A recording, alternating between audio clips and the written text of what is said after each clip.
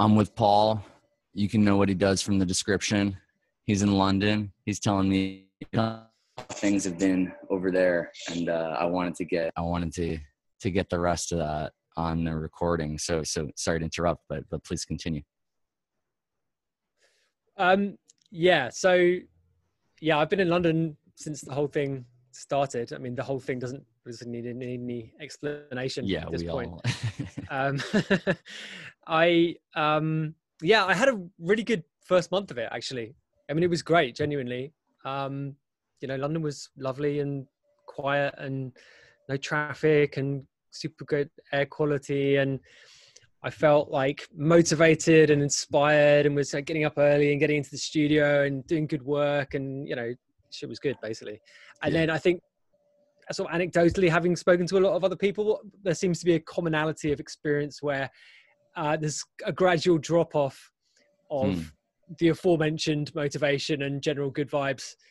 And I feel like I'm kind of coming out of that period now, but I had a rough few weeks, man.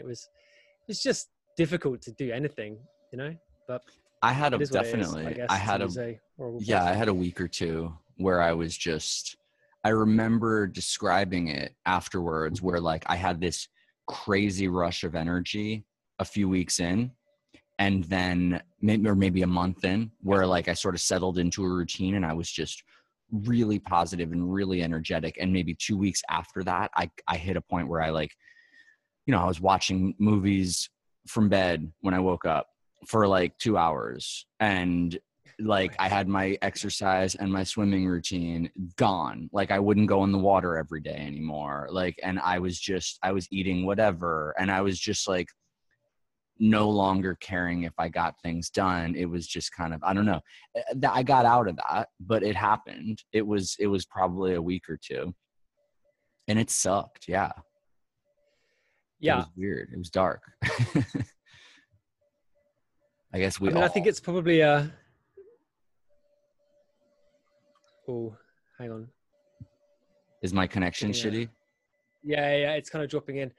I was just going to say that, I imagine there's a established psychological precedent for this and, research that's been done into this kind of phenomena. But just the fact that it's affecting seemingly pretty much the whole population of the world at once is pretty interesting, really. I was kind of trying to see if I could come up with a precedent, any sort of precedent. This doesn't seem to be one at all, So nothing this widespread, nothing this universal. Not in our lifetime, but even in other lifetimes, if you compare to 1918, for example, they weren't on the internet. They couldn't do this. So I didn't know what was going on in London. I couldn't just instantly wake up and hear how the London traffic is today. So the combination of connectivity and, relative slowdown, it's crazy. Some people I think are going to thrive in it though. Some people I think are going to come out of this and make the thing, I've been talking a lot about this and to DJs, like DJ artist producer types, being like, yo, you don't have to make club music today. Like you've made club music. Like a lot of people I know just make club music and they don't really like get exposure outside of the club. And now all of a sudden it's like, yo, you're forced to make yourself relevant to people who are consuming music in a different way. And I think that for some people it won't work, but for some people it'll be really exciting. I consider you to be someone who's been on that tip for your whole career. You started Hot Flush in 2003, I think, right? Yeah, that's right. And you've been making music, across a wide spectrum of sounds, not just stuff that you're going to play in DJ sets. So, I've always admired that about you and looked to you for like future sounding music. I've always felt like you've had that tag, I think that, thank you for saying so. I think future sounding music is something that most certainly most electronic producers would aspire to. So that's a nice thing to say. Thanks. But I think, like, yeah, in terms of like making music which isn't for clubs, I think there's a danger. Well, I mean, I think the trap that dance music, particularly as opposed to electronic music, dance music producers fall into, and I think inevitably fall into, is like putting too much emphasis on functionality, and it's a really difficult mindset to get out of. Just, I mean, even at the real basic level of structure of a track, I mean, the kind of the common, I mean, the cliched, 2 minutes of intro and then a section in the middle that you can mix out of, the dance music structure. Really, it's almost like, it's almost like this thing which kind of boxes you in, and it's so difficult to push out of that, even into writing a 3-minute pop song, which which has its own kind of cliche first chorus, middle eight chorus structure. Just getting your head into that is super difficult. And I think you're completely right in that there's an opportunity now for many, not just musicians, but anyone who's been boxed into a certain way of working, whether it's through choice or through, just because you become successful at something, and so you feel like you have to continue in that vein to perpetuate the success. There's an opportunity now just to do something else, just because, it has nothing to do, just get on and do something else with your time. It's easier said than done, really. I mean, it's relearning your entire, for many people, it's relearning your entire workflow, your entire artistic inspiration flow, just everything that you think about creatively and like you said, functionally. DJ life is a whole, it's something that it's hard for for people who don't DJ to understand the data. If you DJ multiple nights per week, that's, not even like the 6 nights per week like some people do. Like if you do 2-3 nights a week, you're pretty much, you stay in that zone for forever. And creatively, it's very difficult to make something to separate your ear from what you were feeling that night. It's addictive. First of all, it's wonderful, playing for people and making them move and knowing what to, how to make those adjustments. But it's an artistic language that is singular, and you might spend your whole career and never step outside of it. And for a lot of people, they have to all of a sudden think about a whole new world. Well, I mean, the very common sort of creative path for people that become successful at DJing is that they were making interesting music on their own without the burden of doing regular shows and then it's like being an appearance fee. And as soon as they are expected to to do that level of touring and to do that level of performance, it affects what you make inevitably, and as I said before, like any level of success brings with it a certain expectation, and it's a blessing and a curse, success, because you're expected then to replicate that. And the easiest way to replicate a successful work of art or whatever, piece of work, any kind of success, is to do the same thing again, and it's super tough to maintain a level of just regeneration and keeping the creativity level as high as it was when you didn't have that level of expectation. And you're right, DJing is another pressure on top of that, because the functionality of DJing and the mindset that you get into, like because it's an addictive thing seeing people move on a dance floor. When you can make people move in that kind of a way, it's an incredible feeling, and you want more of it, inevitably.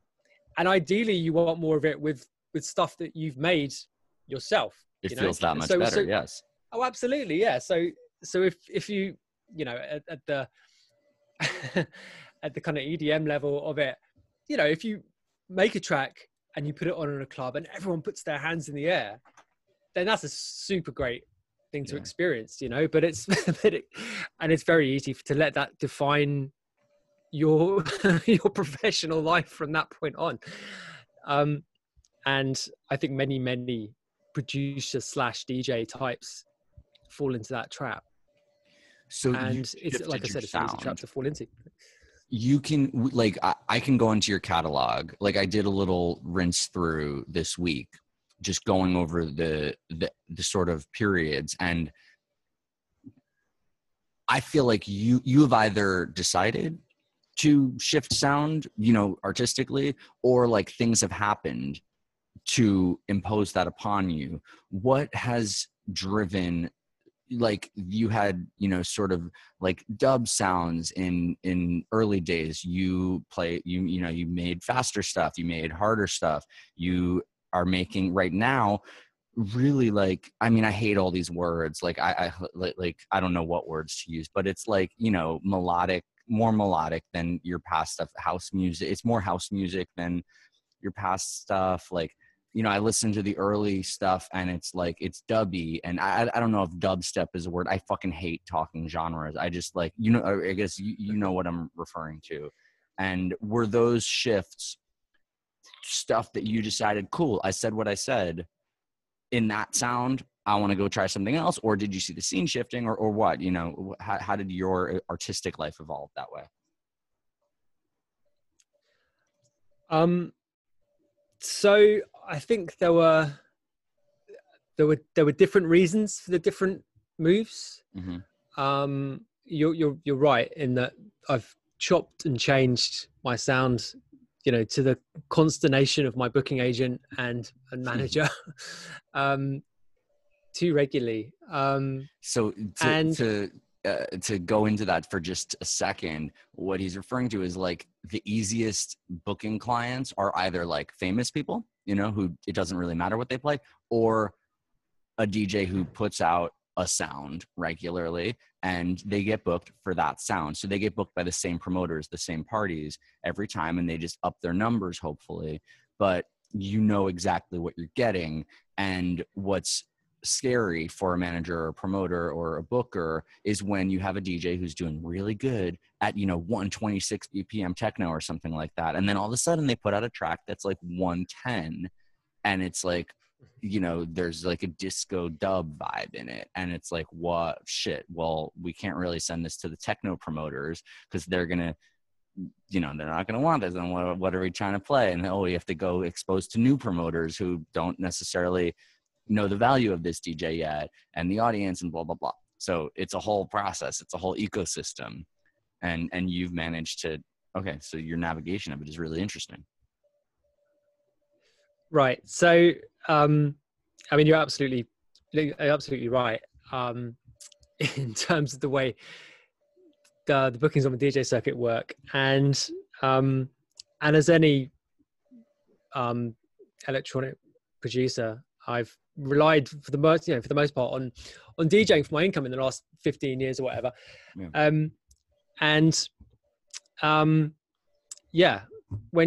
mean, it absolutely pays to have a sound, but I think this is actually true for any artist, any musical artist.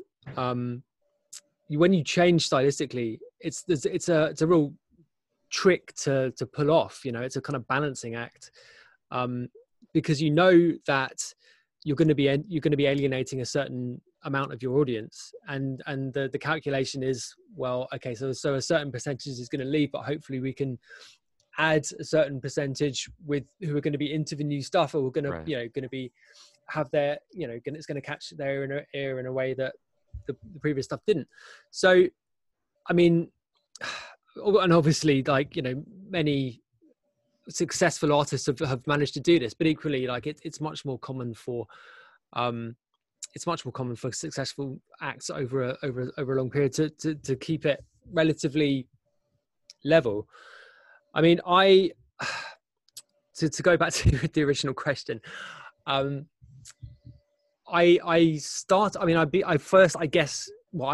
first became able to do this stuff for a living, which I think is probably the first hump that the average musician would see as being significant.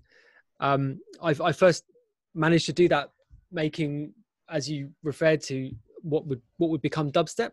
I mean, I hate the genres, that kind of like genre splitting as when well. We're talking about it's dubstep, even though we share the real like disdain for talking genres. When we're talking about dubstep, we're talking like UK slow, like glitchy kind of beats. We're not talking Skrillex. We're not talking 2010, big drops. We're talking dubstep that you can listen to with your headphones and you can lie down and you can meditate to. You could also dance to, but it's for me, what made that kind of dubstep so beautiful is it was this kind of transportation music.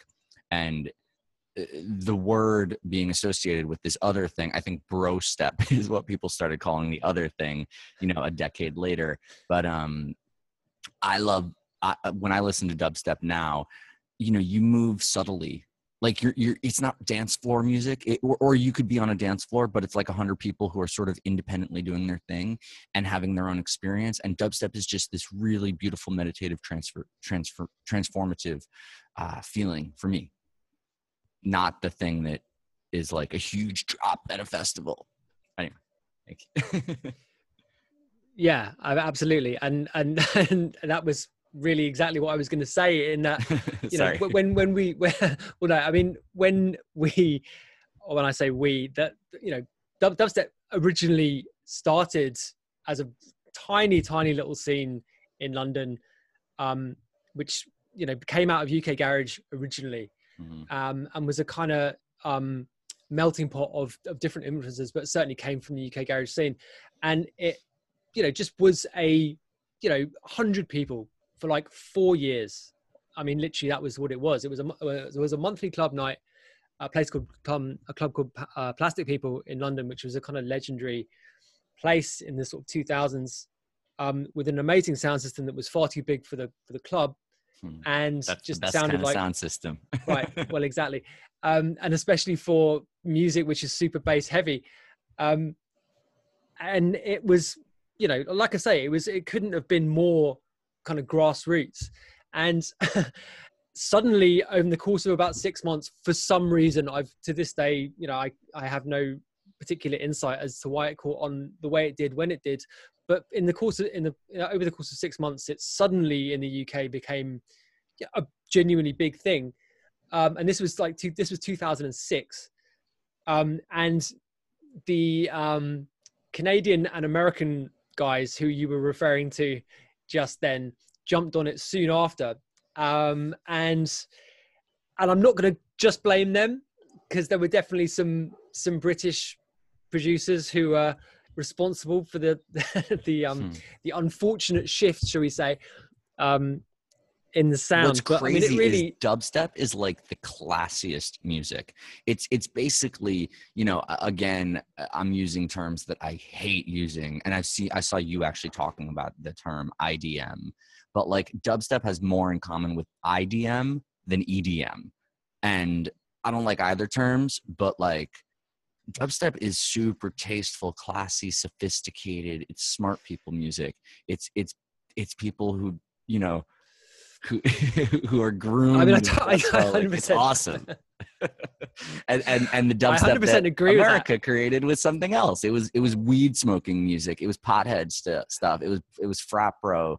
It was beer music. Dubstep in the UK in 2006, the early days. It's like sip a cocktail. Like no one would really do that, but it's like tea drinking music. It's classy as fuck. It's thinking music. Like I put it on when I'm writing, and like it gets me going into places. It's awesome.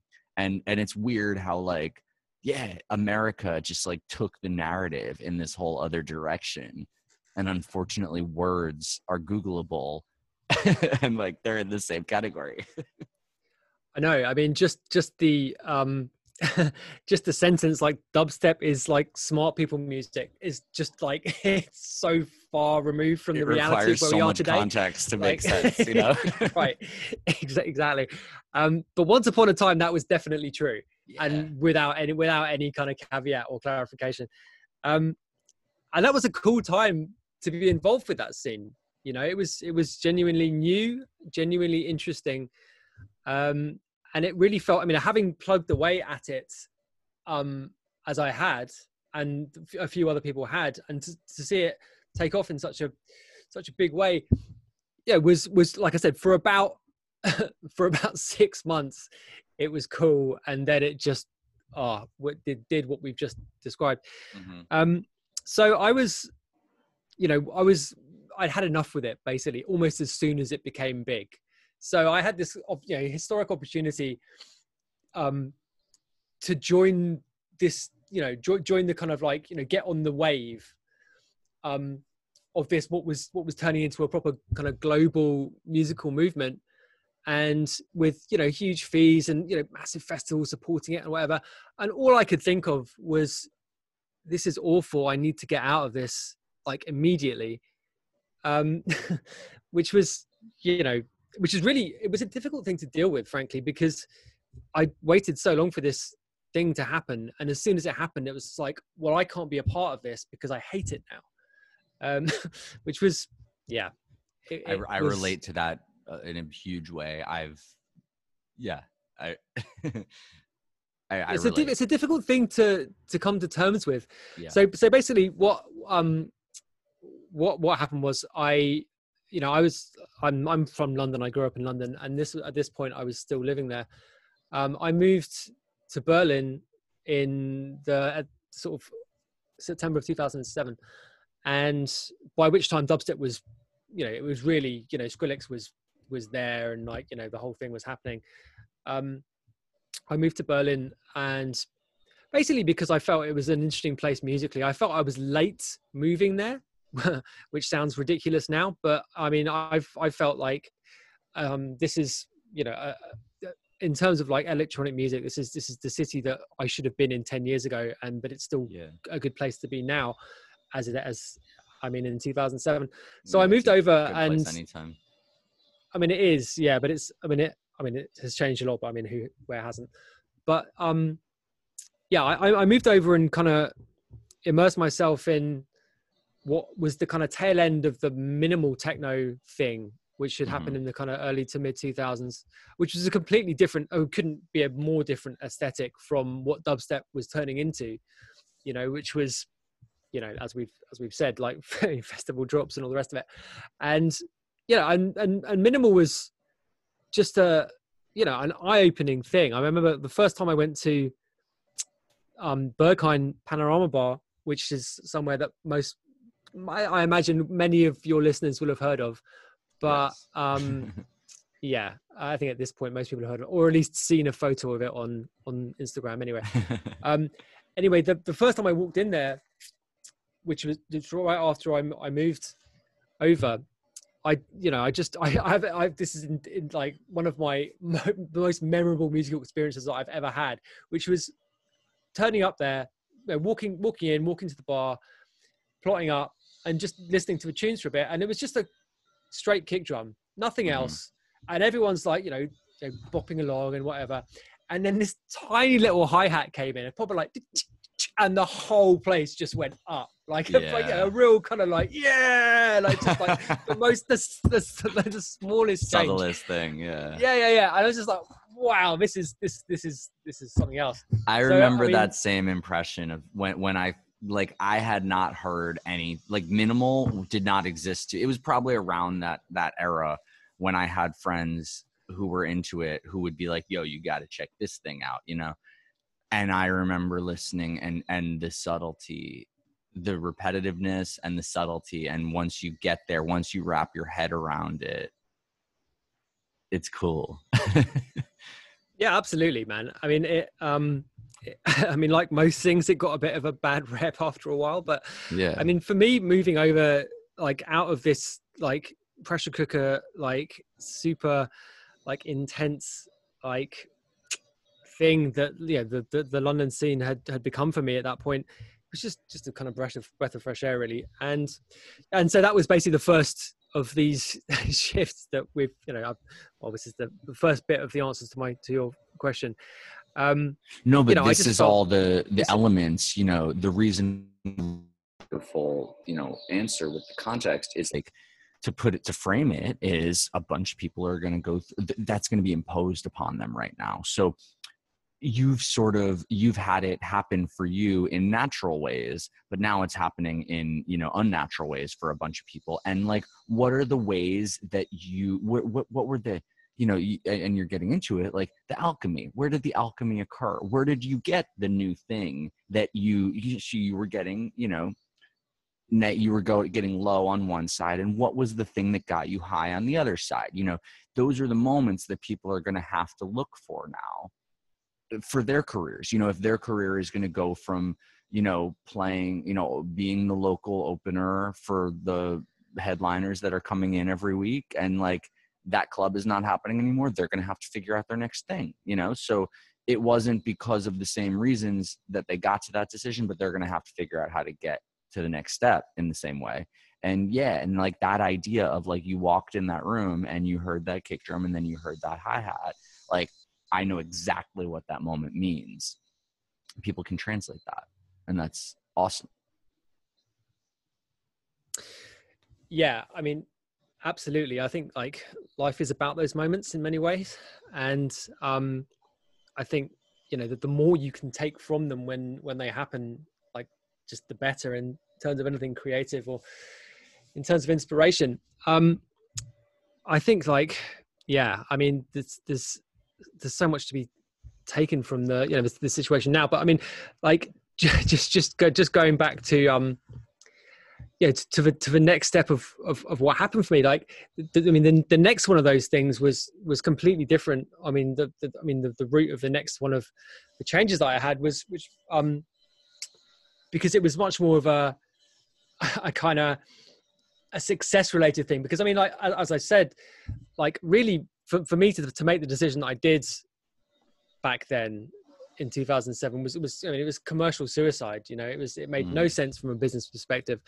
The scene was about really to take off, and you were right. It relevant. was just a visceral reaction to just not wanting to be a part of something that I didn't believe in anymore. Yeah. But the next change that I had was a few years later, when I went from doing what was, I guess, my own take on that dubstep stuff, but bringing in different elements to it, and house elements and drum and bass elements, and creating something that was a bit of a step to the left of that whole thing. I got to a stage with the parties that I was playing, the gigs that I was playing, where I wanted to do something that was more.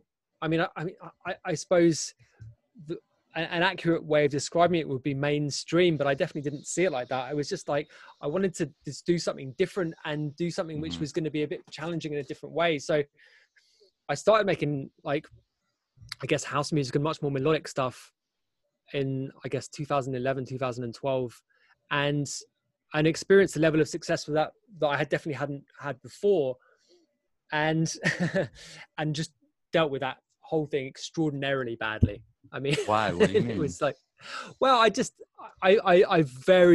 found it very difficult to deal with success and deal with the expectation, as I said at the top, almost the level of expectation and the level of expectation was really tricky for me to deal with. And what did you feel was expected?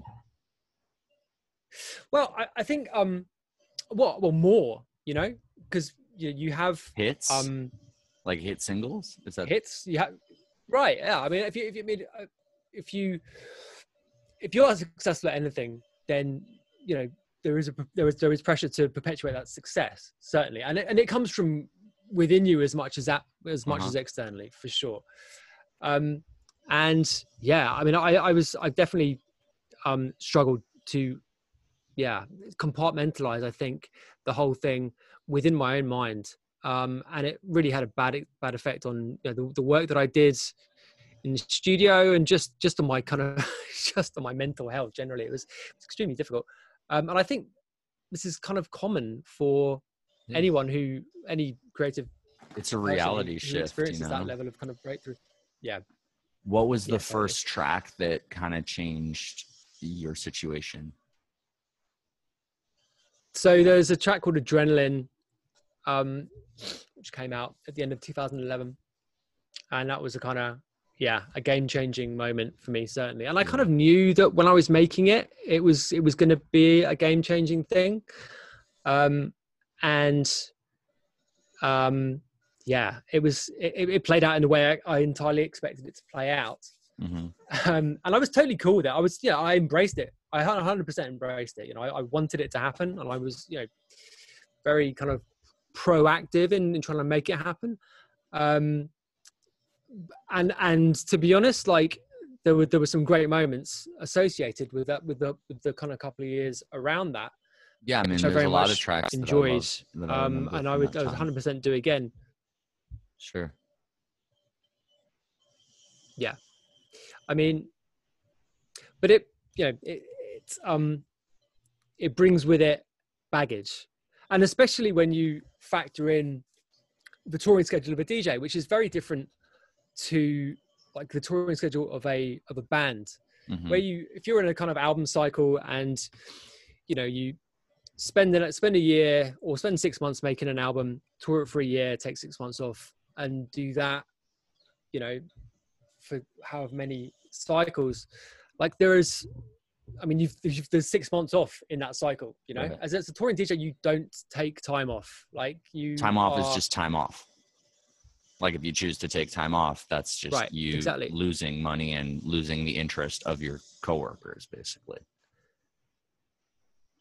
Absolutely. So it's just incentive built into the system to do more and to take more on, and just to be, just a real kind of juggernaut effect to it,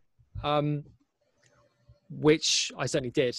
I did over 100 shows every year for 10 years, took 1,500 flights a year every I mean, you've also put out a tremendous amount of music, like especially in that period. I think the last few years, you've more stuck to like a single and like and support campaigns, or and you've put an album out every like 2-ish years maybe, but there was a period where you're just churning out singles like constantly.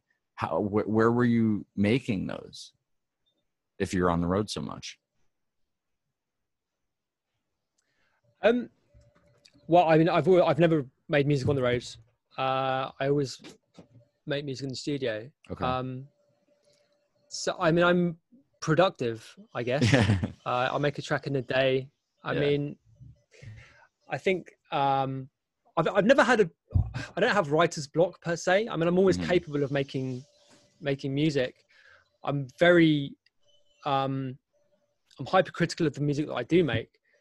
I just last week signed off on what was supposed to be the first single of an album, what was going to be the next album campaign. Oh, that's exciting. And sent it to mastering, got it back from mastering, and decided that it was terrible, and now we're never going to release that single. Oh fuck. So, but that's very much a regular part of the process for me. Yeah.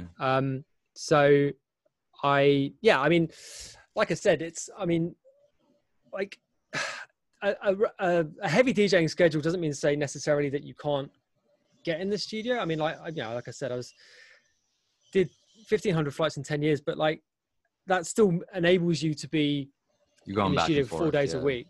Yeah. So, I mean, I have been able to do it. I mean, so you're like hopping in and out of London rather than going from one city to the next, to the next, to the next, to the next. You're not on like a 6-week tour, if you will. You're just going to the place hitting a couple nights and then going back. Yeah, I mean, I haven't done that schedule in the last 2 years. I basically, I got to the end of 2018 and it was, or the end of 2017, I think it was, and decided that I had to dial it back in a big way. But certainly for the period 2008 to 2018, I certainly did that whole thing. Yeah, and it was, I was based out of Berlin for most of that, so I stayed in Berlin until the end of beginning of 2015. Okay. And I lived in Spain for a couple of years, and I've been back in London since 2016. But yeah, in answer to your question, having a studio set up, near where I live, and like being able to come in and do work almost as a job. Yeah. And sort of treating it like that, and being able to be productive really as a result of that, I think. Just, okay, I'm going to do my 2 or 3 shows at the weekend, but I'll be back in the studio, 9:00 Monday morning, right, sort of thing. And being able to, be productive as a result of that. That's impressive. That's cool. I mean, and the catalog shows it. At what point did you, so like, I've like followed you on Twitter for a while, and you're always very outspoken, both as a person and like you weigh in on, dance music community issues and stuff. You're reading articles. I saw you mention like a Sean Reynaldo article recently. Like you're I guess also because you own a label that's constantly putting out music, so you're aware of all this stuff. At what point did you like start using Twitter to communicate with because the engagement level on your account is significant, like everyone is paying attention to that? When did that evolve for you? I mean, Twitter is it's a dangerous game, I think, for for everyone, but I mean, I've wrestled with whether me being on Twitter has been good overall for me, for my, kind of artistic life, and the extent to which it's been problematic. I mean, I think well, certainly when it first started, I mean, I was on Twitter basically from the start. Mm-hmm. I mean, I think I created my account in 2008 or something, or 2007. And there was the early years of Twitter, I think were great. There was much more kind of healthy level of kind of debate on there, a kind of healthy kind of to and fro of ideas, and like, there was scope to be satirical if you wanted to be, and I mean, obviously that stuff still exists now to an extent, but there was definitely a sea change which happened. I think it was sometime between sort of 2012 and 2015, over that kind of period. And lots of people have talked about this, but it really became it became tough. I think my attitudes seemed to harden, and lines seemed to be drawn in the sand, and partisanship seemed to be like the kind of like driving force for too many people on there. Mm-hmm. I mean, you're right. I have been fairly outspoken on that platform. I mean, that was why I was excited to have you on this rather than any number of, you're a voice, and it's important. I consider it for myself, I've always made a point to be like, my dad hates it.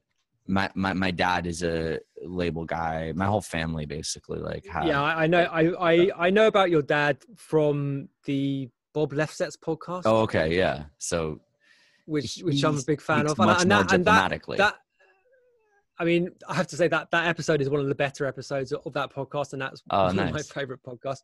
That's cool. It's because he's got a really interesting story. From obviously his DJing stuff at the start and all that. But anyway, I think that a big problem about social media generally, and Twitter in particular, is that as an artist, you really don't want to be revealing too much about yourself, ideally. I mean, they're really. I mean, I mean, up to you. Well, I think. Well, I mean, this is the kind of root of what I was alluding to before. When I'm not completely sure at how, you know, whether it has been damaging or not. But I certainly think that one way, anyway, of presenting yourself as an artist is to maintain a pretty high level of, you know, mystique, for want of a better word, just like, you know, mystery. And in either that or to curate yourself really carefully. And there's a persona. I mean, I definitely have not curated myself carefully at all on. But that's why I wanted to talk and I definitely to you, haven't done that at all over the years. Right. Okay. Fair enough. Like, I'm more interested. I mean, a lot of the. Go on. Yeah. I mean, a lot of my more outspoken episodes on Twitter have been actually during periods of touring where I've been finding it pretty difficult, actually, you know, like it's actually put its windows into me struggling mentally to deal with touring lifestyle. And there's been various like episodes over the years where I've got into, you know, into, you know, the kind of trouble that, you know, cancel culture sort of like genre of trouble.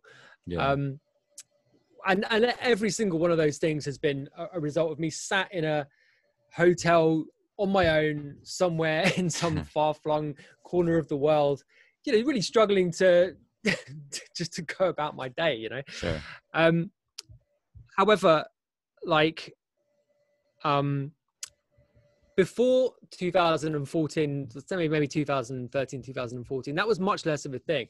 And but now it's like the kind of, I mean, cancel culture is it's a complicated phenomenon, I think, and I think it's easy to kind of boil it down to one thing. But like as a musician, you're in quite a precarious position now, in terms of the way that people, you know, scrutinize you and like dig into what you say, and you know, you quickly sort of figure out that there are probably people out there who, you know, don't have your best interests at heart, to put it mildly. And as soon as that becomes clear, it's like the incentive or disincentive to, you know, speak your mind. It just becomes disincentivized. Like, right. Exactly. It's like, what am I getting out of this? I'm getting booked anyway. My music is what is, you know, my Beatport charts and stuff like that. That's what's getting me booked at this club, and that's my income. No one's booking me because of my Twitter. It's only potentially going to be a catastrophe. Why do I do it? Why don't I just keep my mouth shut? I totally get it. I mean, I think like actually, I mean, there's a flip side to it, which is that I go for the flip side. Like DJ culture.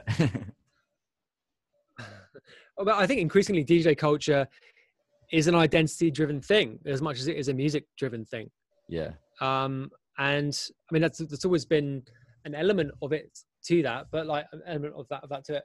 But increasingly now, it's you know, it's a kind of, it's a game played like with image, you know, increasingly, and so, you know, and which is it's usually bullshit though. It's usually like on Twitter and it's rarely anything with any meat to it. It's rarely anything that causes conversation.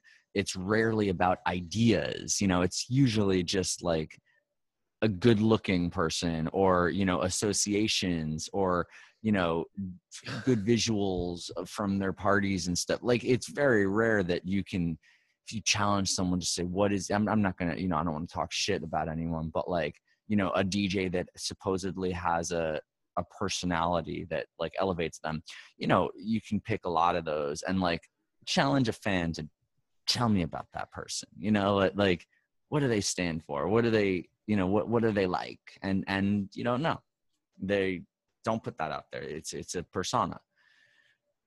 But I like that you do. I mean, I yeah, I mean, I look for that in the kind of musicians that I follow too, and I'd love to say it was a conscious thing that I did on my part to try and project that kind of image, but I definitely didn't. But I think that, you know, the more, I mean, you can get a sense of whether someone is interesting through their music, and it doesn't necessarily have to be through some kind of stream of consciousness on Twitter. I mean, I don't know. I'm kind of, I'm unsure as to where, you know, where social media goes from here. In all honesty, I think that, like, I was reading something today about how social media is extremely bad for the mental health, particularly of adolescent girls, and how the kind of occurrence of, you know, serious anxiety and depression has really spikes particularly amongst girls who use social media a lot when they're of that age. Yeah. And I mean, and obviously, I mean, it's not restricted to girls, but like, I mean, it's just, it seems to me that there needs to be some kind of update in the way it's regulated or the way it's used in a kind of like common purpose. Because it's, I mean, I personally find that Twitter now is something that I'm very wary of. You know, I skirt around it, and I plan what I say, you know, pretty closely. And like, this was not when it was fun. It wasn't like that at all. Yeah. And I used to really enjoy it, but I definitely don't anymore. No, I mean, I had, like, right before we talked, I had a comment on Instagram. Like, I'm in Mexico, and there was a red tide last week that results at night in a bioluminescent wave.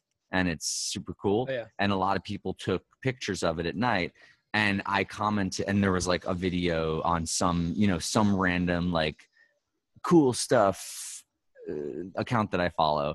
And it was a picture of the bioluminescent surfing. And I commented, I was like, oh yeah, you know, I was in this actually, but during the day, you know, it's a red tide, and you're not telling the whole story, that it's also really dangerous and it's bad for your skin, and like people can get fucked up from it. And I didn't even use those many words. I said it much more frankly and simply. And like, there's this string of hate responses to like picking at me personally over this, and I'm like, this isn't a controversial opinion. Like, why are you coming at me about that? Like, these are random people. Like, I could just completely ignore it, obviously, but like, I'm just thinking, you know, I said today, I was like, why? And now they're going at each other. So like, one person came and got my back, and then someone else came and like called him you know, bad words. Like, and I was just like, this is, you know, it's not even an argument. You're just spitting like negative shit at strangers, like for no reason. No one has no one's fighting for their, like, no one's like representing the bioluminescent wave. It's so weird. Yeah, but right. They're hating each other, and they're trashing me. But would it be better if you had to, you know, put in your credit card to make a Twitter account? Like, you know, if it was, you know, if you had there's to some like, identity verify to it. your, you know, if you had to put in your passport or whatever. I mean, what I'm not clear on is whether that would actually make a positive difference or not. I don't know. Because I just think that, I think a lot of people like really aren't like, a lot of people are just not aware of what they're doing. Yeah, it's not. There's no kind of consequences. In that kind of harsh way. It's these random. You know, I have a check mark, and so they come at me, and it's 5 random people. You know, if you click on their accounts, they have like 20 to 100 followers. You know, and there's no information. It's not like a real account. Like there's no posts. They just use it to do this, and I don't really know why.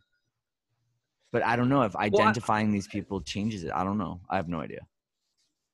I mean, there's definitely some kind of like dopamine feedback to getting that kind of reaction out of someone. I mean, there must be, otherwise people wouldn't do it, right? This is the you know, the kind of neurology, brain chemistry that goes behind this kind of stuff is like, yeah, there's got to be some kind of kick that comes out of that kind of that interaction. You know, it's the kind of bullying kind of rush, right? I mean, it must be that, but like I said, I'm just not clear as to like the degree to which it would be improved by, you know, more stringent regulation. I just don't know. I mean, I do think that like far too much emphasis is placed on what goes on Twitter, like particularly like, you know, in terms of politically anyway. Like it seems like if something blows up on Twitter, then there must be a policy response, which is completely ridiculous. Oh, it's crazy how corporations break it down in any kind of. If I tweet something, then like the social media department at like if I want, like I remember my AT&T bill got fucked up one time, and I guess, you know, I did something like I left the Wi-Fi on, or I left the roaming on or something like that, and I came back with like a $900 bill or something like that, and they just like, I called them, I tried to explain, and they didn't like instantly give it back to me. So I tweeted about it, and because it was like, they had changed, there was an injustice in it. They had changed the policy a month prior, and I got no notification of that. And the office of the president contacted me. I got a DM that from the office, like the actual like secretary to the president of AT&T dealt with it for me. And of course, gave me my money back. That's great. It was nuts. I was like, "You're really the assistant to the president of AT&T, and this is what you're doing with your time?" Like, wow. I mean, thank you. Like, but because yeah, I mean, just get your fucking like customer service like department in order. You know, it's like, come on. But yeah, I mean, I definitely think that there's a you know, there is, from an artist's perspective, you know, coming out and like giving so much of yourself, and, you know, being willing to say, you know, I mean, things which might be perceived to be controversial. Like there's really, like, you know, like you said before, like the disincentive to do that is just like, it's, yeah. I feel like here's a way to think about it. I feel if like you don't get your complete thought, you know? So with Twitter, it's very easy for you to be, you know, sound bitten. Like you can get one line and that gets misinterpreted or, you know, reinterpreted, and someone spits it back out somewhere else in a new context, and they ruin you. They just trash you. They throw you in the cancel culture thing. But, you know, there's another lane where, because like I've gotten in trouble for things before. Like I've popped off and I've like that's what I've mentioned my dad. Like there's been times where I've like, when I was working at Apple, for example, like I tweeted things and I woke up to like the head of iTunes, like, "Please call me when you wake up," you know, and being like, "Sean, you have to take that down." Like things like that. Like, but if it's like, so this, for example, you know, we're talking for an hour, and we have the opportunity to complete the thought. There's context to it. Like, I don't know. I think for me, it's like you have a decision of going further in or staying out. Like the only way out is in, you know, like you either don't go in at all or you go all the way in. I think that's like whatever is going to be the next thing. Like either you are completely anonymous and you make an account that's like, you know, like a meme account or whatever, and that's what you do, or like you are yourself and you're representing yourself, and like if you start a fight, you have to you have to finish it, or else it jeopardizes your, you know, your artistic credibility. Like if you're going to put your personality and your opinions out there, you have to do it in such a way that allows people to fully understand what you have to say, you know, what you feel, what you have to say. I think this era of popping off random partial statements has to end, and it has to be like real meaty conversations or nothing. I don't know. Yeah, I mean, I think this is the inherent limitation of Twitter, and you know, it's what was so fun about it initially, and when it works well, it still is great. I mean, there's like, you know, a kind of pithy 3-line tweet can be, you know, a thing of beauty, genuinely. Absolutely. But I think that, you know, I think something like podcasting, there's something like your podcast, and there's obviously like a whole genre of this kind of stuff going on now, is just so much more, like there's so much more value to it inherently. Like you know, a long form conversation is just, you know, like this, as you say, like, you know, there's the, you know, the full context and the full development of what you have to say is like, yeah, I mean, I'm learning more about you right now than I have in the, you know, 10 or so years of awareness to your, probably, or no more, you know, almost 15 years, I'd say, of awareness of your work. Well, I mean, this is this is the problem with yeah, with social media. Like, I mean, I think that, like, I mean, there's I get well, over the years, less so now, but over the years, I've had so much blowback and so many, you know, so much, you know, oh, that guy is quote unquote whatever, on the basis of, you know, like 340, what used to be 140 character messages that I may have sent, and it's like, well, maybe there might be more to whoever you're, you know, whoever you're judging on the basis of that. So it's, but I think that, like, you know, I mean, as an artist, the way that you use the media available to you, because I mean, like, you know, obviously this stuff is 12 years old or whatever, and before that you were, you know, as an artist, you were restricted to interviews, really, to get your point across, or you know, communicate whatever, you know, kind of image you wanted to construct around yourself. Like, you know, whatever verbal part of that had to be conducted through an interview. Right. And giving a good interview is a skill in itself, you know. Right. I mean, it's like, there are people who give good interviews, and, you know, and there are certain musicians who, if I see an interview with them, I will read that fucking interview, because this is going to be interesting. Yeah.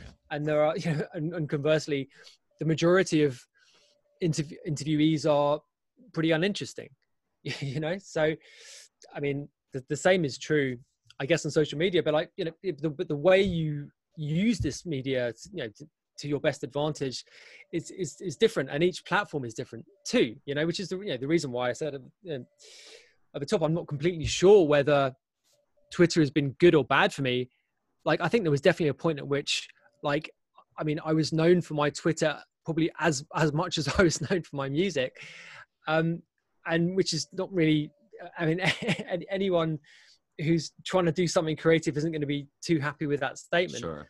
But it certainly served a purpose for a while, you know. Yeah. So, I mean, this is the nature of trying to sell art, I guess, you know. Like, but it's also, it's not you're in just the about process of selling art. It's also about being a, you know, a leader, honestly. And, like, in order to lead, you have to put yourself out there, and the scene, the community, the artistic medium, you know, requires that.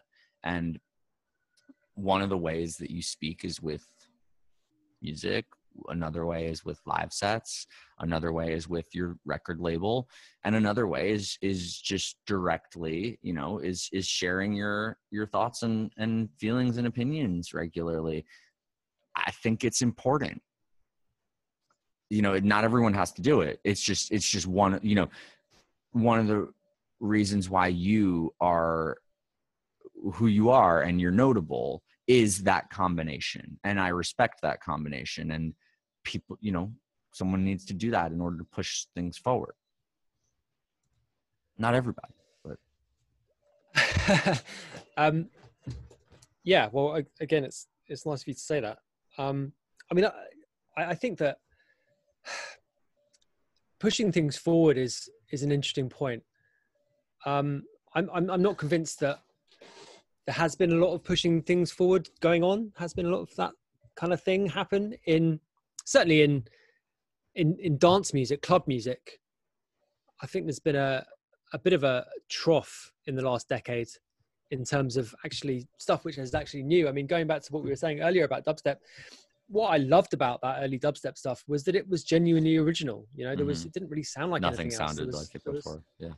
And it was a real kind of fresh take. And not really sure that there's been anything comparable to emerge. I mean, like this is a narrow alley of the music kind of landscape generally, but in terms of like music which is, you know, designed for playing in clubs, like I'm not sure that there has been anything really comparable, which is something that I've reflected a lot on. And it's difficult to know where those things come from. You know, I mean, you can obviously pinpoint like the influences that a music scene has, and you know the geography, or what, you know, the people involved with it or whatever. But you know, I don't know where the next one of those things comes from. I mean, the one of the like key features of that first phase of dubstep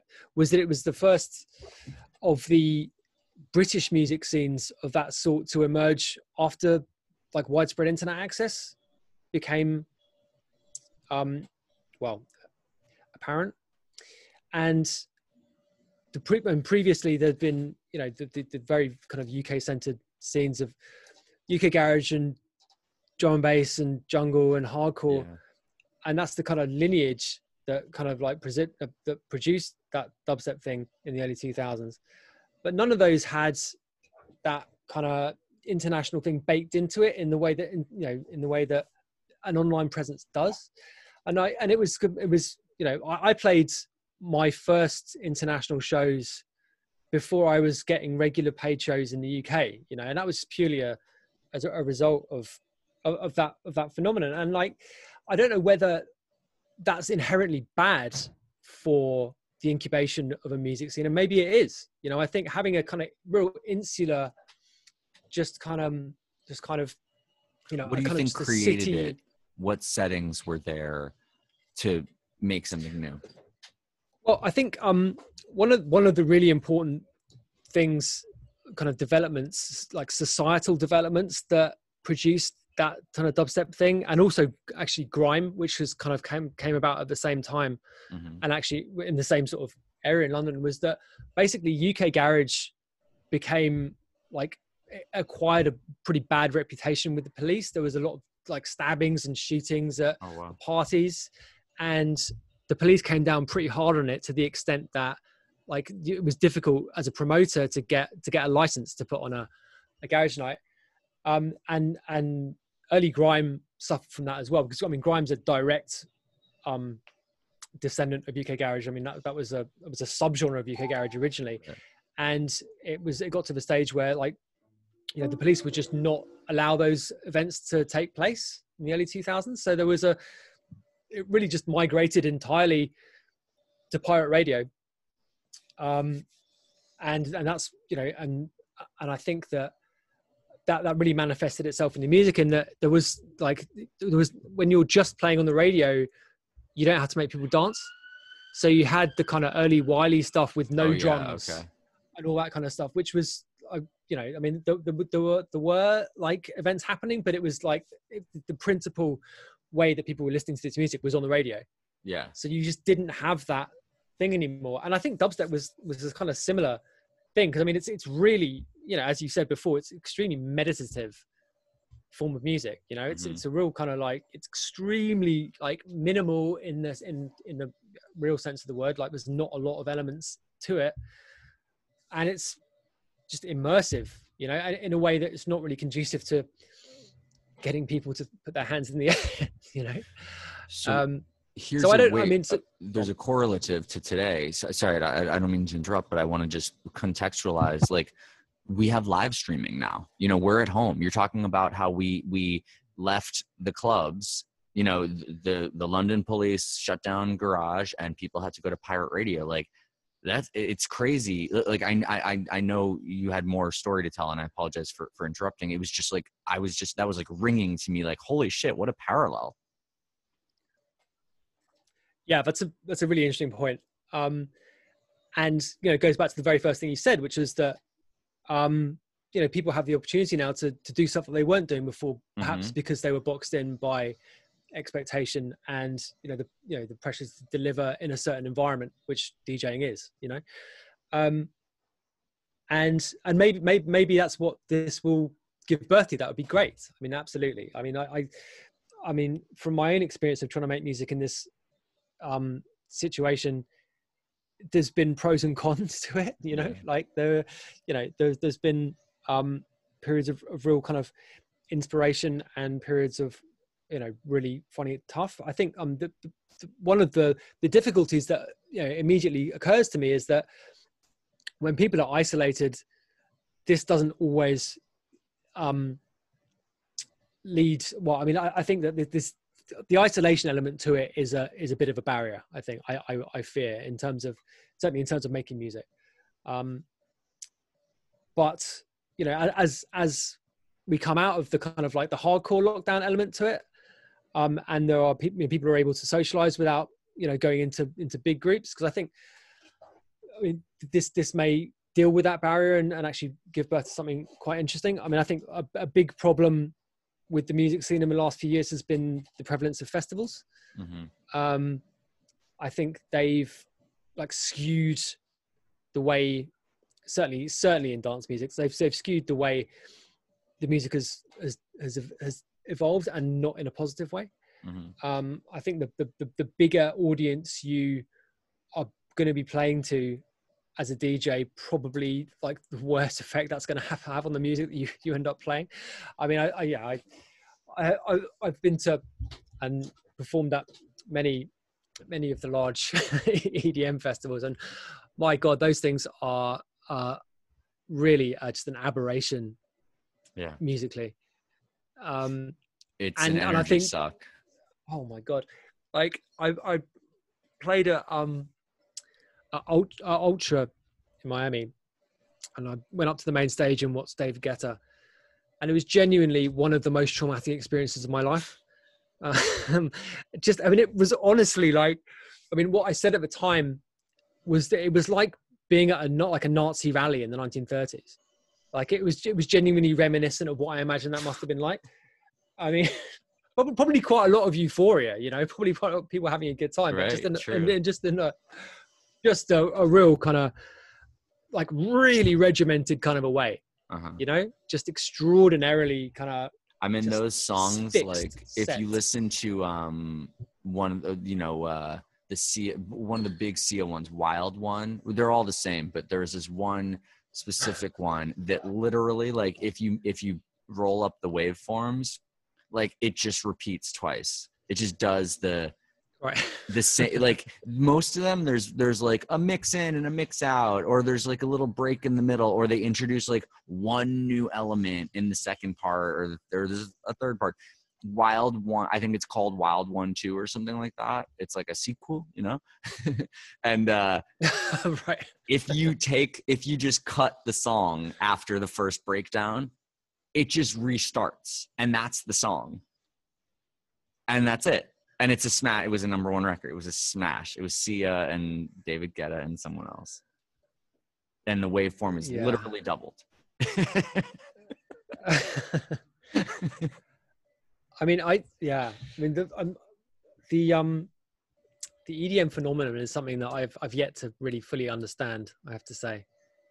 I mean, its demise was definitely something to celebrate. Yeah, I mean, I was going to say it's kind of over, so not mad about that. But yeah, I mean, but festivals as a whole, I think, are not conducive to, good new music being made, probably as a whole, across the, the totality of music. So I think there's definitely an opportunity for interesting things to come out of this, for sure. But I mean, when people are no longer making music for 100,000 people at once, and you all of a sudden have to, find an audience in a more nuanced way. There's a lot of producers that I loved around, when the festival era was beginning to take over. Like, so I had my label, I launched it in 2013, and we very quickly had crossover success with, quote, house music. And then it was called Deep House. And that was very awkward because I didn't really, I thought it was more it just, I don't know, that whole thing, the whole term was weird, because what I thought of was of deep house was something else. And now what was becoming deep house was something that I wouldn't even play. And all of a sudden I was in this position to be, it was more like what Spinnin' Records ended up doing, you know, like that kind of, I think they eventually called something Future House, which was really weird.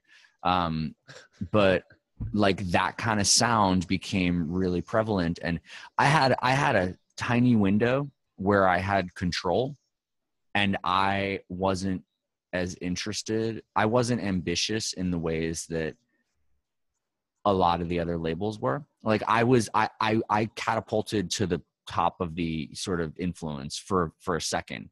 And like, I got us the first #1 record. I got us the first Grammy nomination of that kind of sound. And I knocked down the wall, and then I just sort of let the others take, you know, in after. I let them take over, because I wasn't ambitious to be what they were. And in order to not allow deep house to become, you know, like Oliver Heldens and stuff, I had to work really hard at a specific thing that I wasn't really interested in. And I admit, though, it was, you know, demoralizing watching the rest of, like, there was no one I could like pass it to. Like, I wanted to kind of, I like created this fire. I ended up going to Apple instead, rather than taking a big distribution deal and being the go-to for dance music label, like, you know, alongside Ultra and Astralworks and whatever else. I just didn't really want to do that. And like Big Beat, and I just didn't like it. I saw the inside of the system and I didn't like it. There was one moment where it was like, I was hot and I had everyone's attention, and I tried to tell them like what I wanted it to be. And they just like, it kind of went in one ear and went out the other. They basically just like, they were super like nice about it, but they just were never going to really do what I tried to explain to them why we succeeded. And they just sort of nodded their head, you know. It was like, yeah, totally, we'll do all that, you know. And I was like, wait, but you're contradicting it with this thing that you just said right after. So you're telling me you understand and you agree, but I feel like you might just be telling me that because you want to do a deal. And that was what I felt. So I could have done it, but I would have had to build this machine, you know, singularly, and be at the controls 24/7. And it just wasn't the life that I wanted, you know? So, yeah. And at the same time, someone came along and offered me this crazy autonomous position at Apple to do effectively that, but in the machine, rather than like to control a fully operational machine at the top of the industry, where I could just pick things rather than build campaigns from scratch. Like I could just make the campaign exist rather than grow it from grassroots. And knowing where everyone else's instincts were going with the festivals, they just wanted to churn out more of this similar sounding stuff. And I would have to work so hard to suppress that. And it was just like, why? Like, that's not my ambition. That's not where my energy goes. And I'm very happy years later that I didn't lean in too hard on that, even though it's a shame because the music fucking sucks. Right. Well, I mean, money talks in music as much as it does anywhere else, you know? And I think that when you look under the hood, like you say, and you see the kind of real workings of it, it's pretty ugly, actually. In most of the the scene, to be honest, most of the industry. Like I don't think that, you know, the dancing is particularly bad, but the whole thing is bad. So even if it's not particularly bad, then, you know, it doesn't really, you know, it's not really a positive thing to say particularly. I mean, my experience of it is fairly similar. You know, I as soon as I really figured out what it was, like my motivation to be, you know, a lot of my ambition in the kind of traditional sense, was kind of sucked out of me, you know. Uh-huh. And, you know, at one point, you know, the period that I referred to earlier, whereby I was probably in a similar-ish position to you, whereby, you know, I was hot, and yeah, everyone wanted to do business, and like, you know, every major was you know, interested, and like, you know, but then you see what it is, you know, the kind of missed part, and yeah, you realize what it's going to entail fulfilling this ambition that you've had. Right. And you know, I'm also glad that I didn't take whichever pill. Did you ever upstream records? Yeah, we definitely did all that stuff, but I mean, nothing. We did it through the label anyway. I've never done that with any of my stuff. I've never signed a record contract in my life. But with the label, we've upstreamed stuff. And you know, there are certain times where taking the money is the best thing to do. You know, like everyone likes getting paid, and if you can get paid without compromising yourself, then that's the best way of getting paid.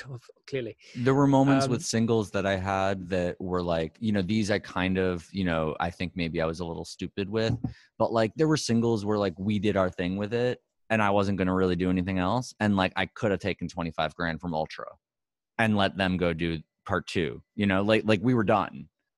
Yep. And David Waxman or Patrick Moxley would have happily, you know, put this on to Sirius XM and stuff like that. And we were like, yeah, we're ready for the next thing. Our scene has consumed this record. And right. I just didn't do it out of this idea that I was the one who was going to communicate between, I saw myself as this sort of,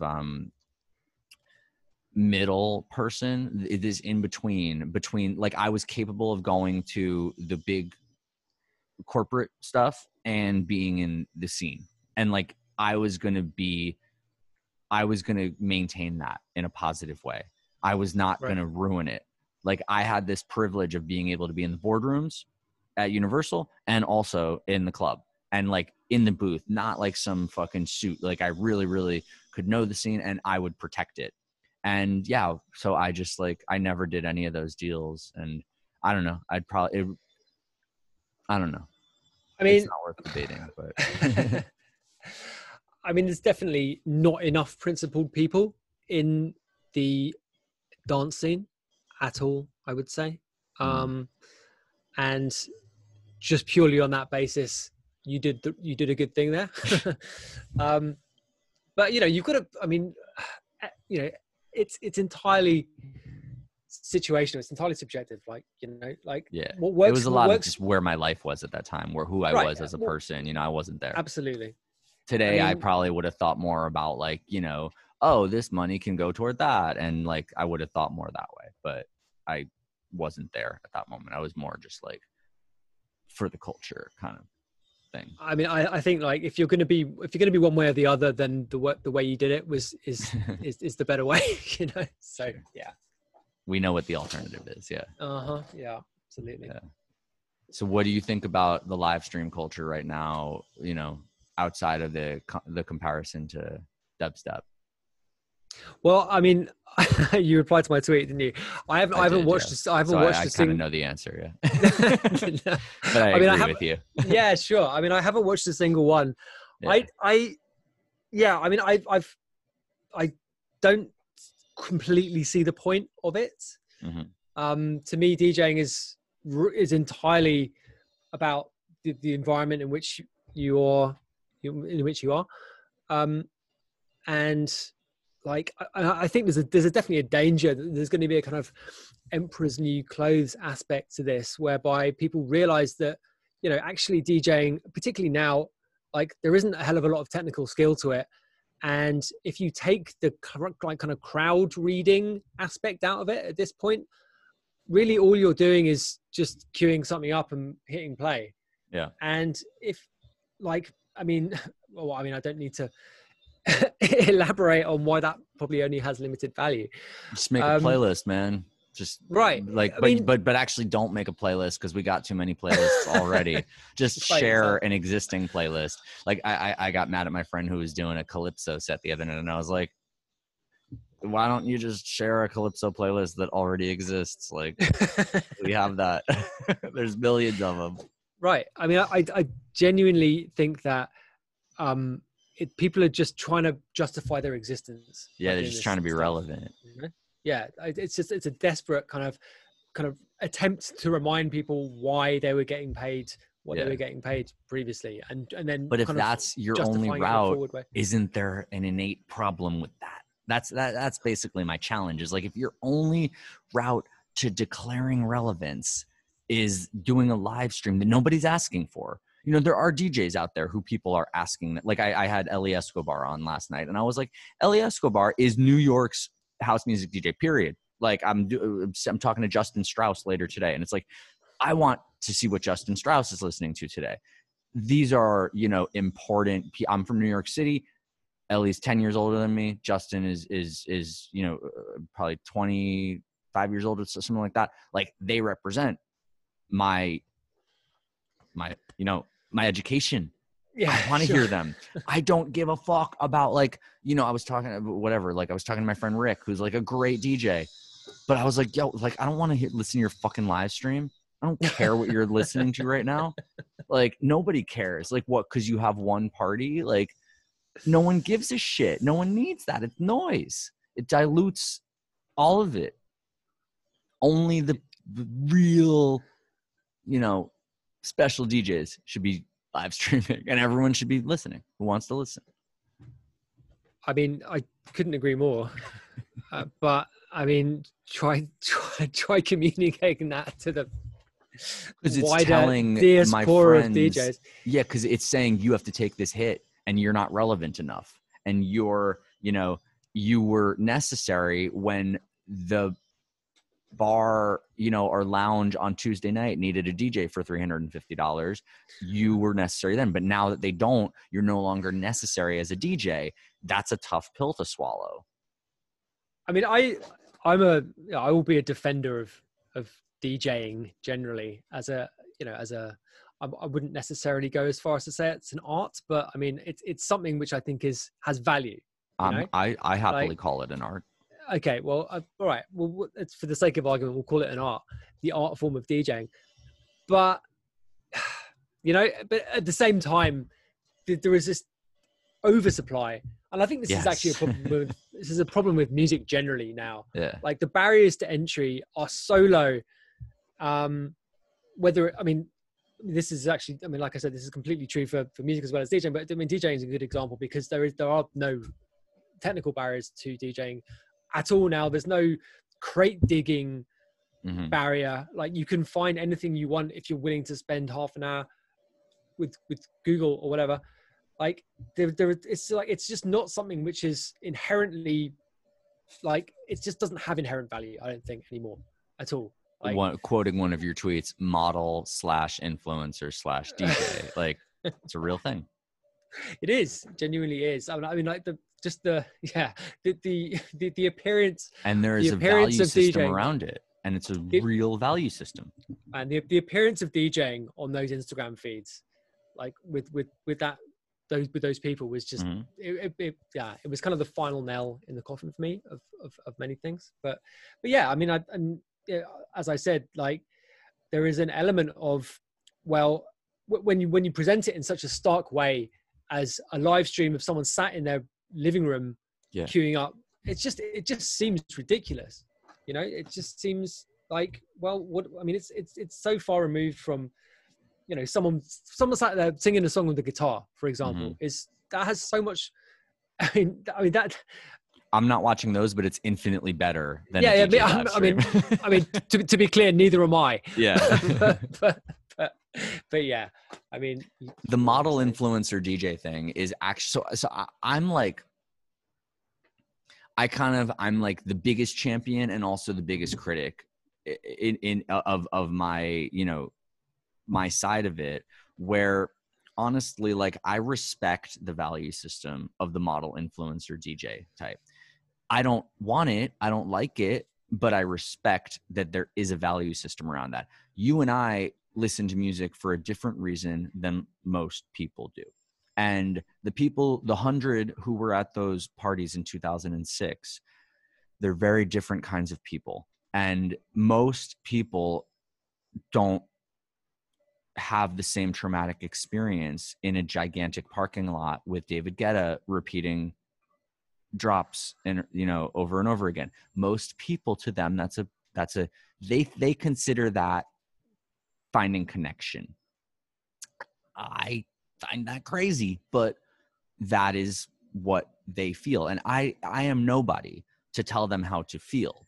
So the technological innovations in DJing that has made it easy to blur the line between someone spending a decade learning how to use a mixer and read a crowd and select songs versus the person who just literally, you know, shows up and hits quantize and has a, you know, uses your Never Forget to bounce the stems Beatport playlist and just plays 14 tracks, you know, like, because that could be a DJ set. And now, like, most people don't know the difference.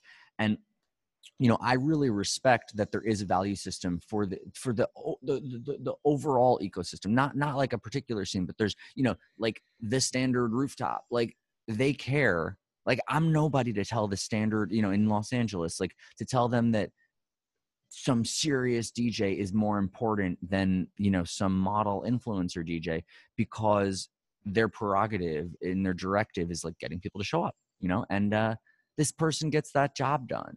And in their value system, it works. I, in a fucked up way, one that, you know, makes me, it hurts me, but like I'm more judgmental of the sort of B-list DJ today, who, because I was like that. I was like a B-list DJ. I was like, I didn't, for a while, I was just like a really good New York City DJ, but like challenge that and shake that up. And like, there's no foundation to it. You know, it's not really necessary. And, you know, that's when I started doing other things. And then then all of a sudden I became more important and I could draw more. And there was a difference between a Sean Glass night and, you know, I'm just playing at some place. Like, I just, you know, I think this moment right now, it's really hard for me to, like, every DJ friend that I'm talking to who's not producing, you know, great music, like I care more. I don't even know if I've actually ever heard you play live. I don't think I have. I have heard pretty much all your music over the years and followed your label and obviously Twitter and career in general, but I don't think I've ever heard you play live. But I respect the whole thing. There's a ton of DJs that I've heard play live a million times. And like, I just, right now, I'm just like, yo, you need to rethink your, you know, existence.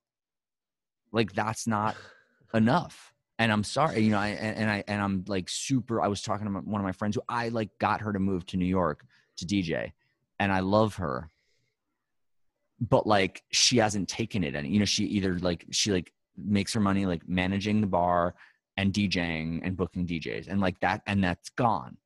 And now she's live streaming because she's really pretty. And it's like, yo, I'm sorry. Like, I love you. You're my friend, but I will never watch your live stream. Like, it's not good. You are not a special DJ. You are not you're just like a regular, you're an okay DJ who's relevant in this tiny place because you commit time to it and you satisfy a need, which is literally they need someone to play songs who also invites people. But like, that's not fucking enough. I just think like you need to take this time right now to, rather than be desperate for the relevance, rather than beg people to remember that you still exist, reevaluate, redefine, grow. I don't know. That's my. Yeah. I mean, yeah, I concur broadly. I mean, I think like if DJing is an art, then to me, it has to be like the situational aspect of DJing. I mean, I don't think like sitting in a room and doing a studio mix, that calling that art is to me a stretch. But I think like the kind of the concept of being in front of a group of people, mm-hmm. doesn't matter how big they are, and taking them to places which they would never normally not go to through music, that I can completely get on board with the concept of that being an art form.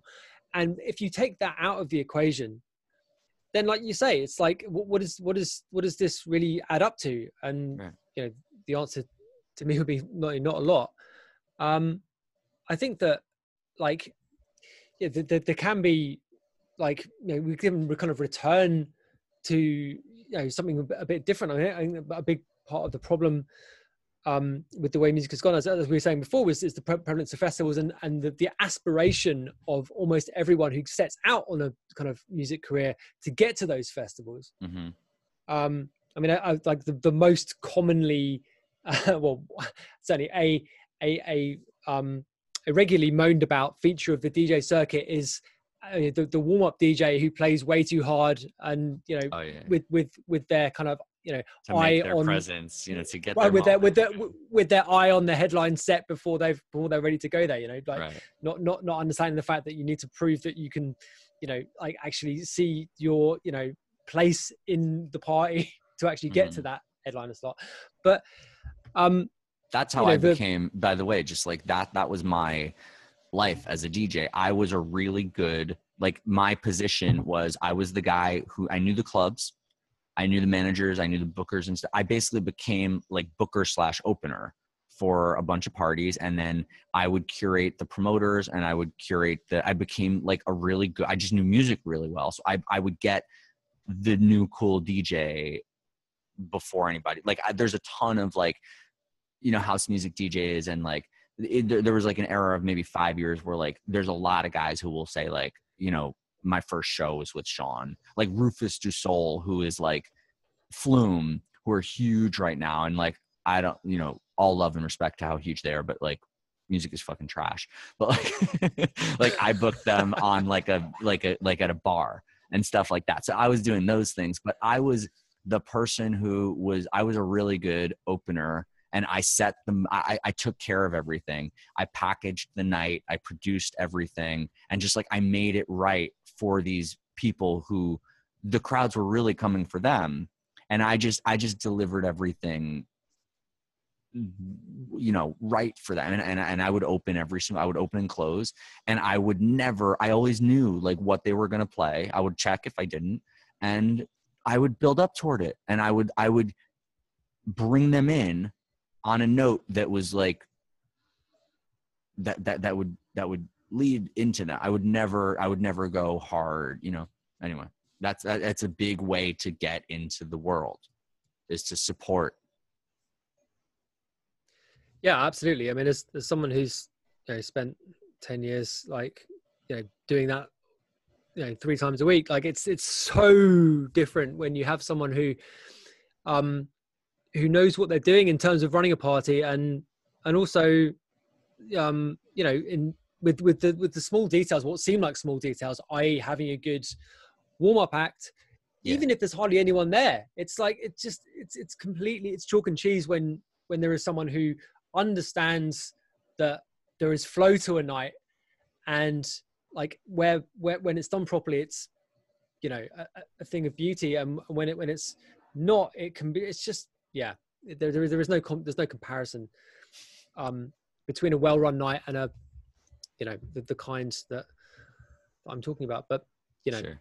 like the warm-up DJ, as an underrated person generally. I mean, I think it's psychologically, it speaks like to, I think the average like good warm-up DJ is probably quite a good person, I would say. It's like it takes I know a lot of level of self-restraint.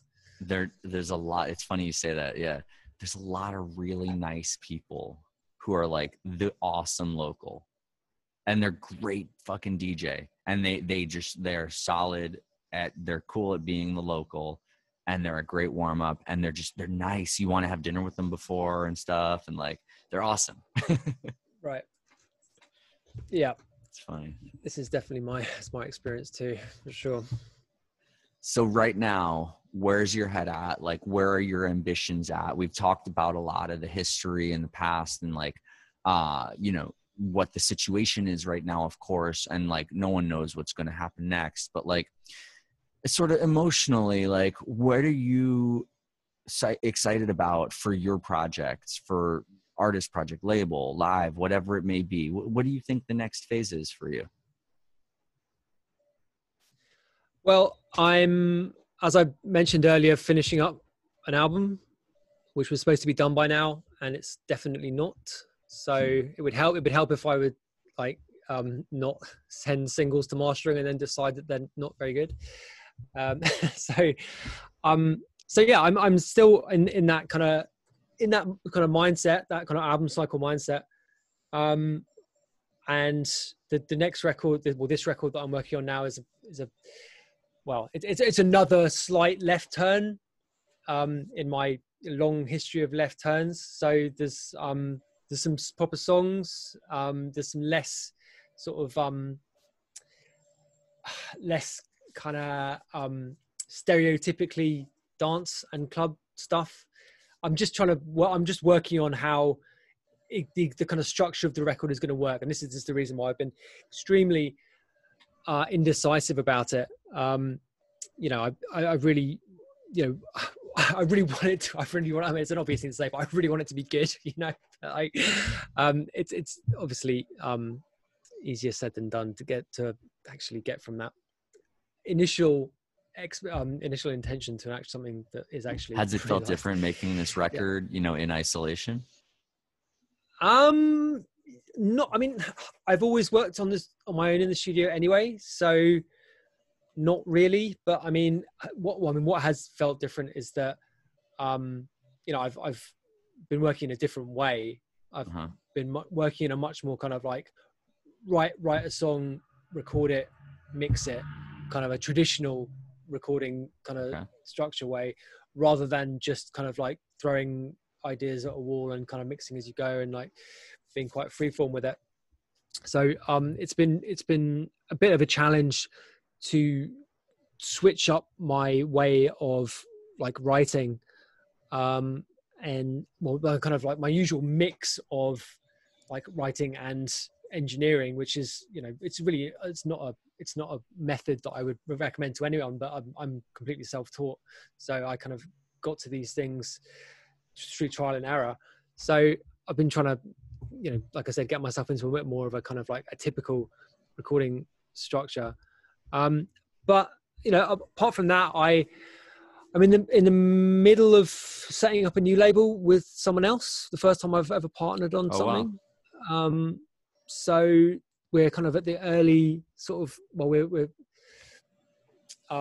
we're quite an early stage of it, but we've been working on it for a few months. So we're kind of scouting and admin stage. And yeah, I mean, it's something that, I feel like I've been in my comfort zone for a little bit too long, label wise. We haven't really been too ambitious really in the last few years of what we've done with Hot Flush. So, and I feel like I need the reason that I wanted to partner with someone on doing something new is that, I feel like I need input from someone who isn't like an employee. I feel like I need a kind of like something, a proper like sounding board, something which is going to be alchemy. Exactly. So I'll be working on that too. And we're hoping to, I think we're probably not going to release anything this year, but like hopefully do a release Q1 of next year for the first release on that. So yeah, that's kind of exciting in terms of doing something different, which is really what I've tried to do throughout my kind of musical career. Really, is just keep it interesting and keep it kind of varied. I think you have, really, because I mean, I think, like I said, probably to the detriment of certain aspects of my career. Oh, sure. You could have put out the same song over and over again and made lots of money. Be a lot richer, exactly. But what can you do?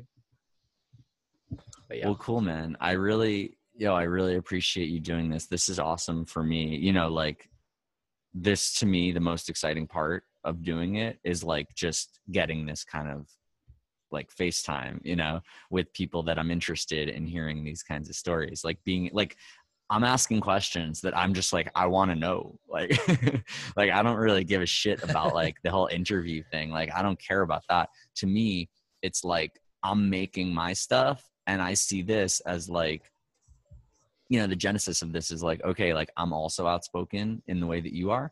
And people for years are just like, yo, you should, make a show out of that because you talk away, But for me, like, that's like whatever, that could be on Instagram and shit. But like what makes me excited, like hop out of bed in the morning, like, oh, first thing I'm doing is like, I'm going to go talk to Paul.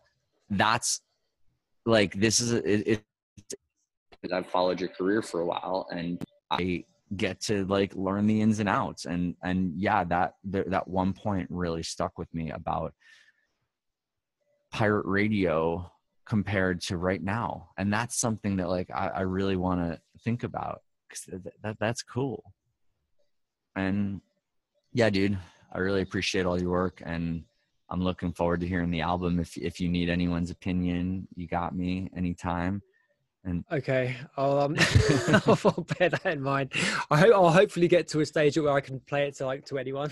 Like, yeah, when you're ready, you know. By no means a guarantee at this point, I'm afraid. Of course. Yeah, no, but I will be listening on Spotify or whatever Bandcamp when the time comes, regardless. And cool, dude. Well, cool, man. Stay safe, stay creative, and absolutely, we'll be in touch. You too, man. Nice one. It's great to speak to you. I've been enjoying the podcast. Actually, I've listened to a good few episodes, and it's really good. I need to ask you a question though. Oh, yeah, go for it. Yeah, because obviously with like, I saw the T with SG title. That's a, you know, like, so this is going to be a kind of like, you know, a bunch of sit downs where you're talking to each other. Yeah, the point is that I'm really into. But you actually no. Hang on a sec. Hang on. What I was going to say. Yeah. So but there is actually T. Tell me about tea. Great. I British, could talk. Right? Awesome. Yeah. I'm British, so I should know about this, but I know shit about tea. So like, clue me in. Great. So regarding like Tea with SG, the name, this was not envisioned to be a FaceTime, you know, a Zoom recording show. I actually like want to, you know, host people for tea is the idea. And there was like, I did have it in my head for a second that I was like, maybe I could like get people to send Paul tea before but like, that was just ridiculous. And I'm like, do I really want to coordinate that during pandemic, like from Japan and China? Like, that's absurd. So fuck that shit. And we're just going to like have conversations, and I will, you know, drink tea. There are episodes where we do talk about tea. Like, I do have tea focused episodes. But no, in the future, like, I want all the episodes at tea houses and stuff. So, okay. So like, I'm really into tea. I got into tea, over the last decade, you know, scaled like at different times. And I love that you are, you know, British and you don't know about tea, because the British ruined tea. Okay. Yeah. So anything that you would know from your, you know, English upbringing would be trash. And all love and respect to England in so many things, but not this. So one of the reasons why I was late to tea culture is because I was exposed to it originally through Western, you know, through the English ways, the French ways and stuff, and it's trash. And so like, I was exposed to it and I hated it. I was just like, this is stupid. So it never caught on. It wasn't until I got exposed to Asian tea culture, which is really the only, like, saying Asian tea culture is absurd because it's just tea is Asian. That's when I caught on to it. And so you know, tea, it comes from Yunnan province in China. There's if you want to listen to, I did a reading of the Book of Tea by Kakuzo Okakura, episode like 9, maybe. I literally just read the first 2 chapters, and I'll keep reading it. I'll go through the whole book eventually. But it traces like the origins of tea. So all the tea that I drink, like 90% of it is China, Taiwan, and Japan.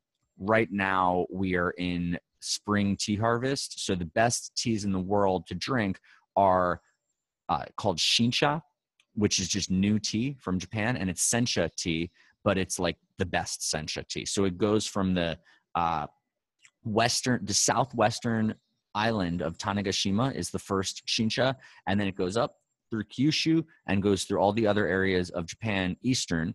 And so you get every few weeks new harvests, new Shincha, and it goes for about 6 weeks, 2 months. I was supposed to be there now, but obviously not. At the same time, in China, you have Longjing and Dragonwell.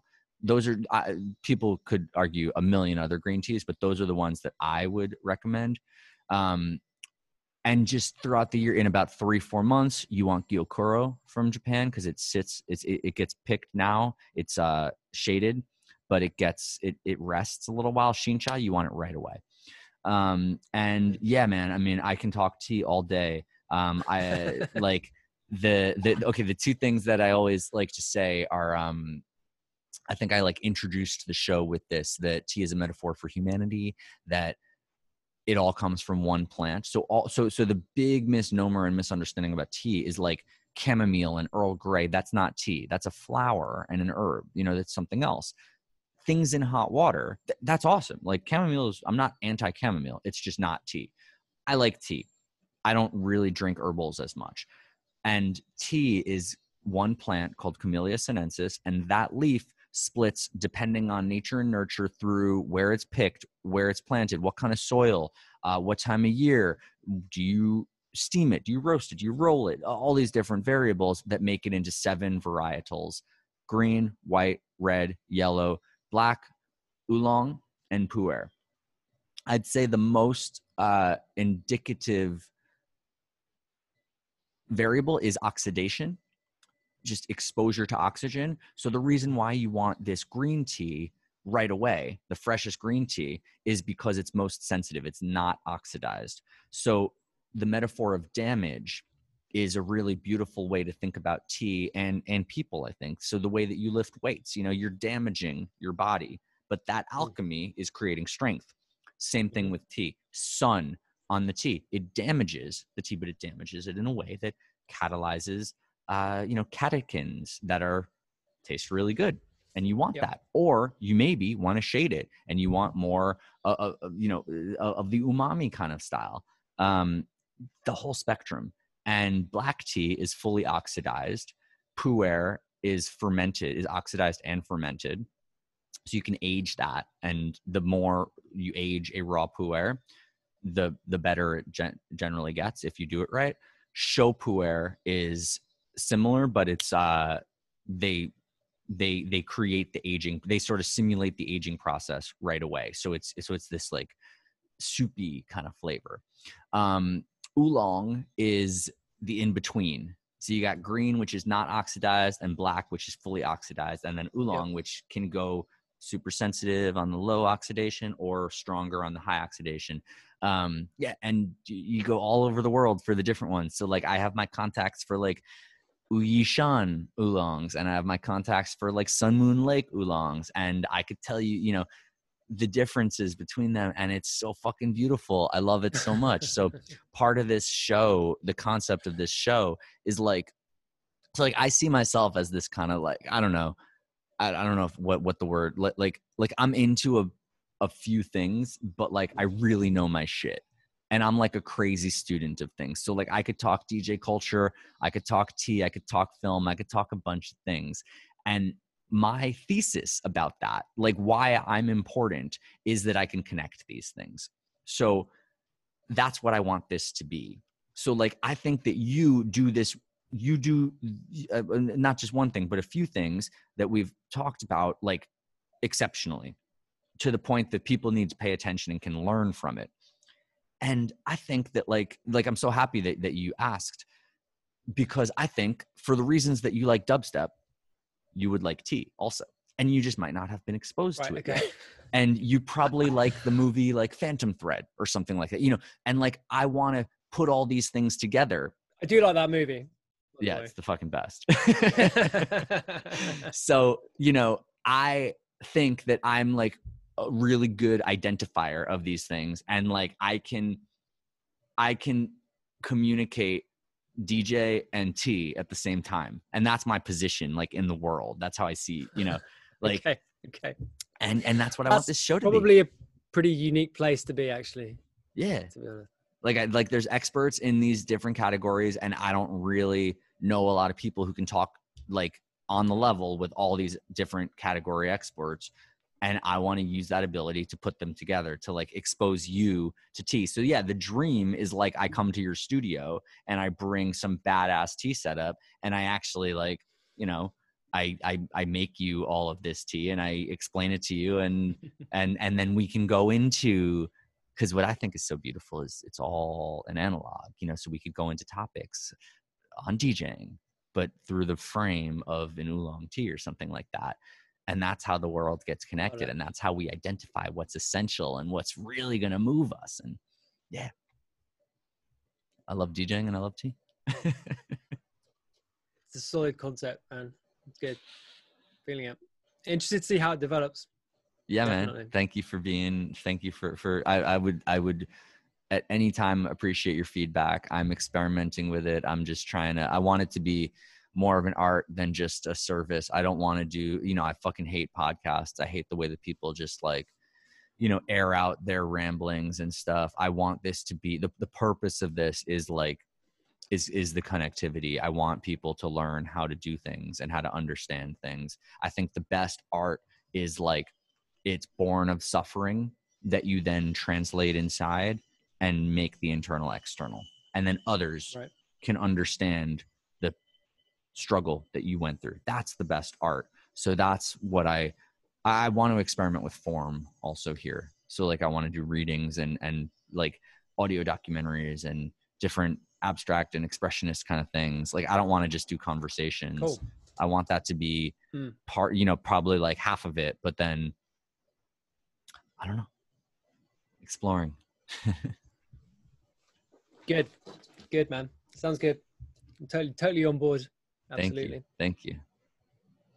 Well, yo, be in touch, and we have to do tea when the world opens. I'll bring you some good stuff. Totally. All right, man. It's a pleasure. Sounds good, man. Have a great week. Absolutely. Peace. You too, mate.